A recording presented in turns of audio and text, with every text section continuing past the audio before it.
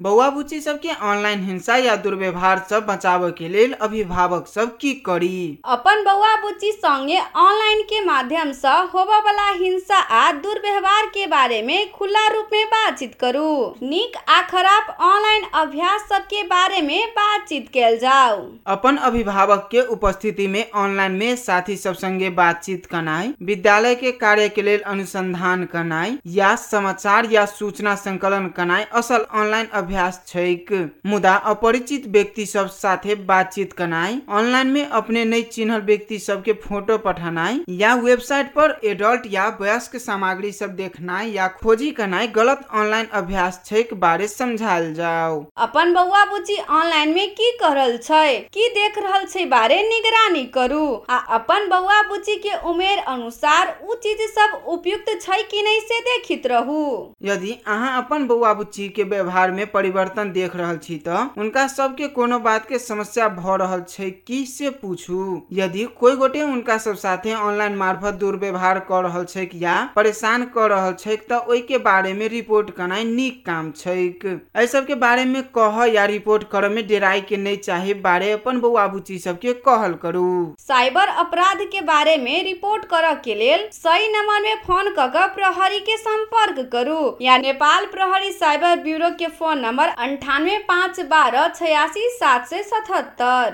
या 014219044 में फोन करी या अपराध विवरण सहित cyberbureau@nepalpolice.gov.np में ईमेल कैल जाओ। सेव द चिल्ड्रेन द्वारा जनहित में जारी संदेश।